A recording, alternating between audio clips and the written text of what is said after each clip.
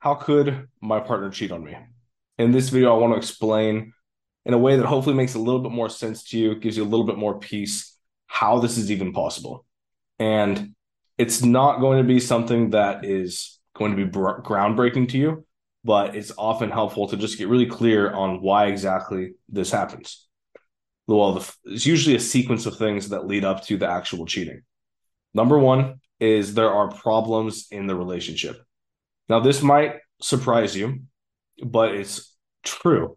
And I say it surprises you because I've talked to so many people who say things were good. Everything was great. As far as I knew, she was happy or he was happy, I was happy.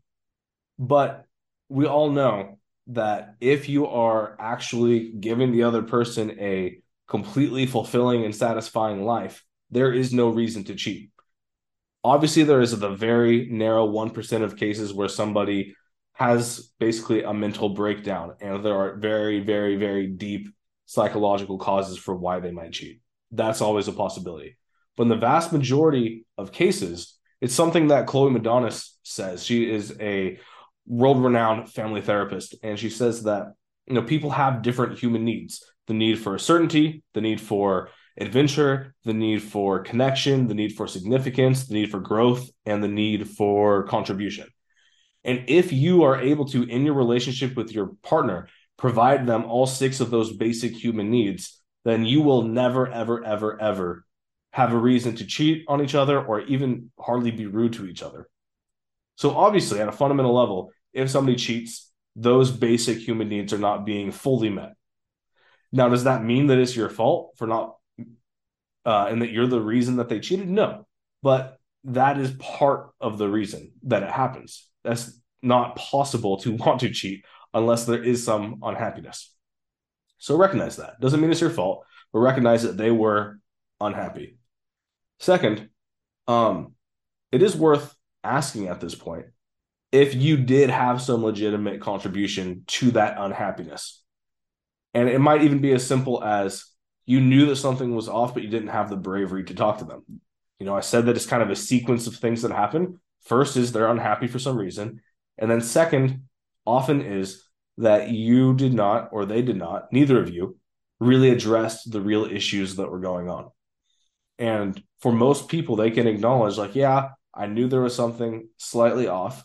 Or even if they didn't know something was slightly off, they just simply forgot to really check in, to really ask their partner at a deep level how they're doing. How can the relationship itself be improved? There's often a lack of dialogue about the relationship itself. Or if there is dialogue, one or both people are being very guarded with their answers, not willing to really go all in.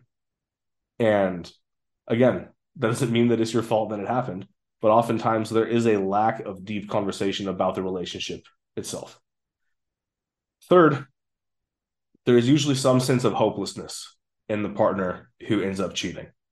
They feel like whatever their problems are with a relationship or with their life more broadly can't be solved with you or through you as the partner that was cheated on.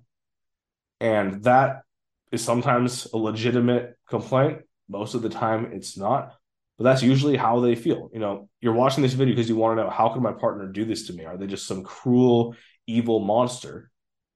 Maybe that could be it. Most of the time, though, they're someone who's very hopeless and doesn't see a way out. And then they usually end up meeting somebody else who feels hopeless, who doesn't see a way out. Very commonly, there's two people who have a similar challenge going on in their lives, whether it's the other person with their relationship, or they're both upset about finances, or feeling worthless, or feeling like nobody understands them. And then they meet each other, and there's this weird common ground in their shortcomings and in the things that they're upset about. Most of the time, affairs are built on the toxic side of things that they find commonality in. So one thing that could happen, for example, is the partner who cheats, their partner is always complaining to them about how they never take responsibility for something. And then the person that they cheat on with is also someone who have had people their whole life say, hey, you've never taken responsibility for this. And so now you've got two people who feel like the whole world is opposed to them and saying you need to take on responsibility. And then they're just like, yeah, screw them. So they have this weird bond in their own toxic behavior, in their own unwillingness to grow up. And so that's often what happens. And so why do I even bother going through explaining this? Because most of the time, it's not about you. Like, I know that's weird to say and weird to hear, but they obviously love you and like you to some extent, probably. Again, there's always the cases where it's very clear cut. I'm assuming if you're watching this, it's not as clear cut. So you're wondering. But most of the time, they liked you. That's the reason why they got with you in the first place. The reason that they cheat is because their life was falling apart in some other way and they were grasping for something to give them some excitement or some commiseration, commisery, we'll just call it that, with whatever it was that they're going through. And so, again, the basic point is that it's not actually about you.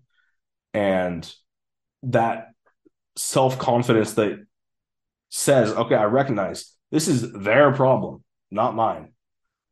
Regardless of whether you're trying to get reconciliation or just move on with your life, you've got to recognize whatever the story is, whether you take my interpretation of it or not, it's their damn fault, not yours. All right, that's all I was trying to get across.